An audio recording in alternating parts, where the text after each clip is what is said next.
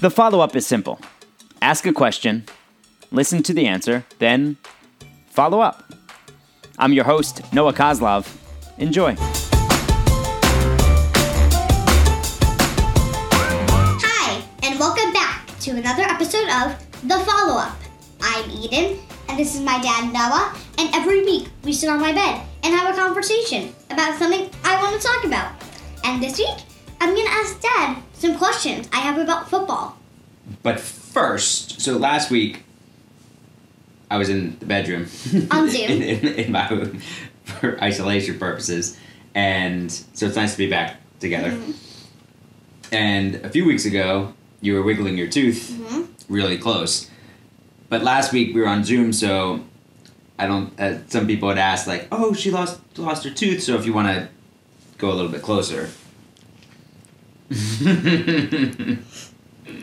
a pretty big hole. And that tooth's starting to come in. It is. Do you feel the tooth coming in? No. Like with your tongue, you can start to feel it a little bit, right? I can feel like it. In that hole. And what about that tooth next to it? A little bit wiggly. But not wiggly to the point where you can wiggle it with your tongue yet. No. Any other teeth wiggly? No. I feel like you could fit a whole ziti noodle in there. Where? In that hole. In that gap. Yeah. So anyway, so football. You watch a bunch of the Penn State games. Some of that. Some NFL. Some NFL games. I spent a lot of time with Joe and Dante working with them and how they can get better talking about football after playing football at the highest level for all those years and calling college football games. But I haven't watched as much NFL recently. Well, really, usually because I'm coming home on Sundays and college basketball games. But anyway, when you do watch football, what kind of questions do you have? My first question is, how it's when they have first and 10. What does that mean? Okay, so you have 4 chances to get the number of yards. So first down and let's start with 10. Okay. It's always in increments. It's in increments of 10. When you get a first down, then it's all right. Now we need 10 more yards to get another first down. Okay. So first down and 10, meaning that if you get 10 yards on your first try, first down, then you get another set of 4 tries. But say on first and 10, you start and get 5 yards. Then next it would be what? 5th? No, it would be second and 5. So you went from first and 10, first try, first down, and 10 yards to now you got 5.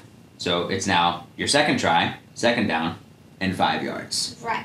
And then on your second try, if it's second and 5, if you get those 5 yards, then it resets. Now it's first and 10 again. So you're always trying to get first downs, exactly.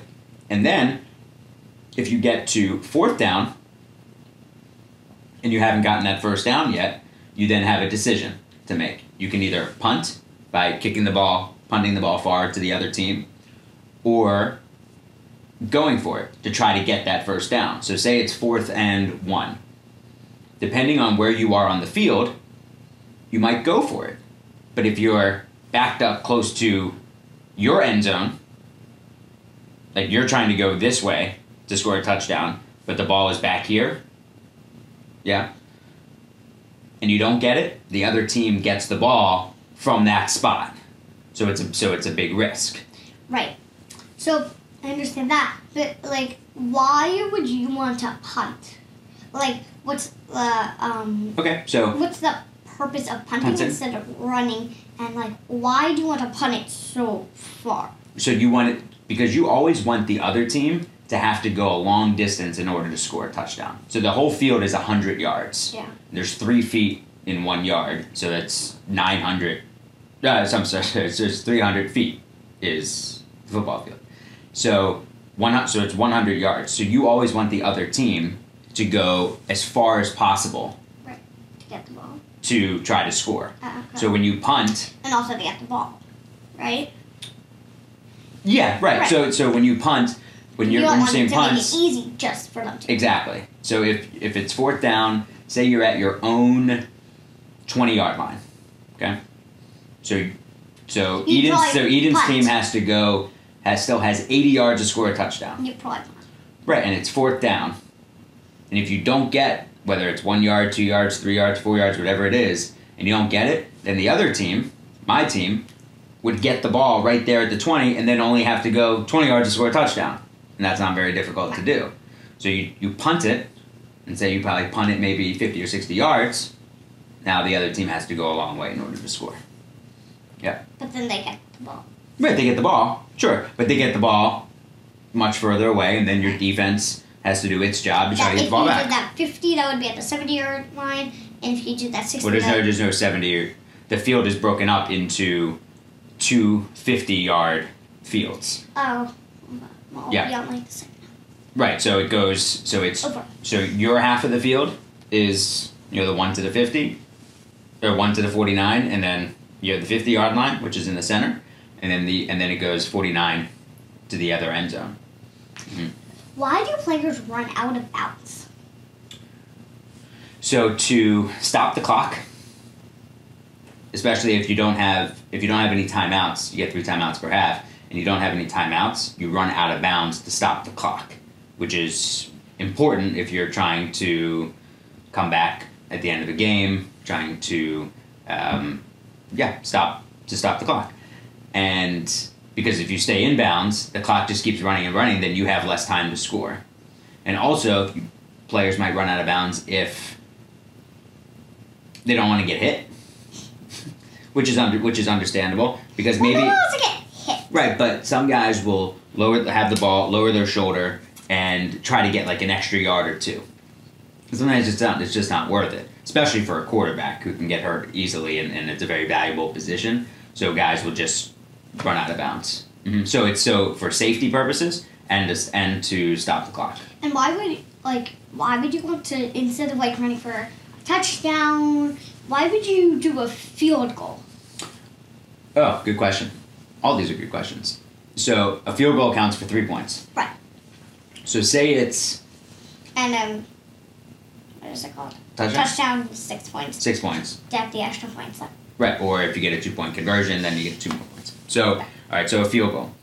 So most kickers in the NFL, at least, can make a field goal from, I'd say, 53 yards away. Yeah, they could do that. Okay. So if you are, say you've got the ball you've crossed midfield, and now you're at the, say, 20-yard line, or let's say 30-yard line. Okay. And it's fourth down.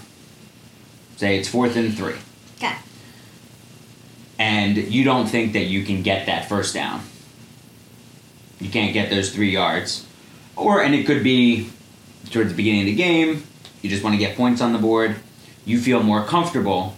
You're not going to punt it because Who wants to punt? You're not going to punt it from that close. If you can score, you don't exactly. want to punt. Right, exactly right. So, and you could probably kick it out of bounds if you punt it from that close. Well, you would kick it through the end.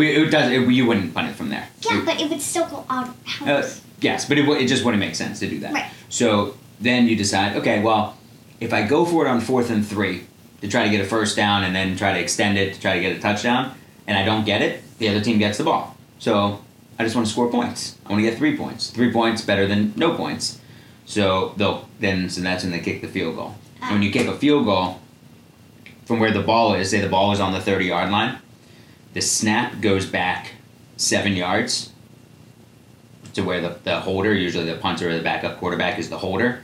So that's 7 yards. And then the end zone itself is 10 yards.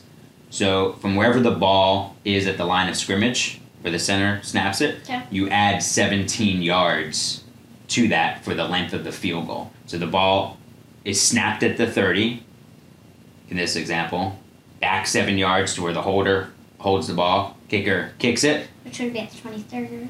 No, it goes back. So kicks it from the 37, and then it travels 37 yards to the end zone itself, but then the goalposts are in the back of the end zone, so then you have got to travel another 10 yards, so it's 47 yards. Oh. A long time ago, the goalpost used to be in the front, but then guys were like running into the goalpost. Yeah, rules have changed. Who would want to run into a goalpost? Nobody. Like 47 times a game. But well, they didn't do it that. But yes, but the rules have changed and the equipment has changed. Also, is the line of scrimmage in different places, or is it always in one? The line of scrimmage is wherever the last play ended. Like that's where the ball. Yeah, but is. It's like an invisible line. Yeah. It's right. invisible. On TV, it's a yellow line. It's a blue line. What is on the TV yellow line? Is the first down line. So that was one of the great television innovations, was putting that first down line on TV. If that's not on the field, that we just see that on TV, that yellow line. Or the blue line. The blue line is the line of scrimmage. Right, that's what and then you've got to get the blue line. Yeah, and you've got to get to that yellow line for the first down. So that helps you understand it more. Right. So when you're watching, you're not guessing, oh, did they get the first down, did they not? You have that yellow line. And also, like, another thing that relates with that is when they're showing clips from the game, they can use those circles into which players to watch. Oh yeah, when they're drawing on the screen, the telestrator. Right. Yeah, when they draw on the screen. But that was like an invention that goes with exactly. that, right? So John Madden, the broadcaster who just passed away, you saw a few tributes to John Madden. He was the first one to start drawing on the screen and really teaching football was that way. When he? I think this is like he used to draw on a whiteboard. Yeah, right. Yeah. He started on the whiteboard and then took it to actually using like what he was doing on a whiteboard, and then doing it on the screen itself, which is the telestrator, which is used in all sports now. So they can draw and they have different effects. But they don't usually do that in basketball. Not as much. Never see no. them. Just not as much. Much more in football. Because there's so many more players. Well, so your eyes can just be wandering all around the field. Yes. In football, there's so many things that are going on that you use the telestrator to make sure that the audience is looking at one place in particular. Right. But also in football, there's so much more time in between plays. Like in basketball, a play happens, then another play's happening the other way, another play's happening the other way. So you can only really use it at maybe sometimes coming out of commercial, so maybe only use it maybe 2 or 3 times in a basketball game. But in football, you could draw on the screen every play if when there's a replay, because there's all that time in between plays. And there's always replays, always. Yeah, sometimes unnecessarily, but there's just always replays. Yeah. For some reason. So do you enjoy watching football? Yeah. Mm-hmm. Yeah, but there is a ton going on. But I have to understand it better more because I feel like it's just so many things to get out for. And look, from spending time with Dante and Joe, I've learned a ton about everything else that goes on the field. You have. Absolutely, and I think it's made me a better broadcaster, trying to understand what is happening, and I still need to get a better idea of different players' responsibilities. But they do a good job explaining it and knowing that all of these things happen in a second. Like half in a blink. It's crazy how much happens and how much they have to be responsible for in just like a moment. Like faster than my blink. Right. Faster. Just like that. Faster. You have to look at the play, see what's going on, talk to each other. Didn't you tell me that it would be like less than a blink? Sometimes it can be. Or you didn't know it in a blink. Yeah, you have to. So when the quarterback would come up to the line of scrimmage, and on defense, Dante would be looking and seeing. And I'm talking about Dante Whitner, played in the NFL for a long time, and Joe Staley played NFL for a long time for the 49ers. And so Dante would look to see what the offense was doing, would communicate with his linebackers in front of him because he was a safety. So you have the safeties in the back, linebackers, and the linemen, defensive linemen, and the cornerbacks on the outside guarding the wide receivers. Quarterbacks? Corner. They're on the corners guarding the wide receivers, and so that makes sense. So you have to communicate. Hey, this is this. This is this. If he does this, go here. And a lot of times his hand signals. It's wild. And then Joe would look at it from the offensive line, and then they would all communicate with each other. Like hand signals? Hand signals sometimes, maybe just a tap at the head. Mm-hmm. Yeah, it's wild. It's crazy. You gotta be real smart to figure this stuff out. Yeah. As a football player. Mm-hmm. Definitely even more as a football player. but you have to be really smart to even understand when you're watching it. I agree. I agree. I mean, to a certain extent, yes. Yeah. Mm-hmm. All right. So we'll watch. We can watch 49ers now. Eagles are in the playoffs. Yay! Which I'm shocked about. But I know they're not gonna make it to the Super Bowl. No, I mean, but I'm shocked that they're in the playoffs. They're not that good.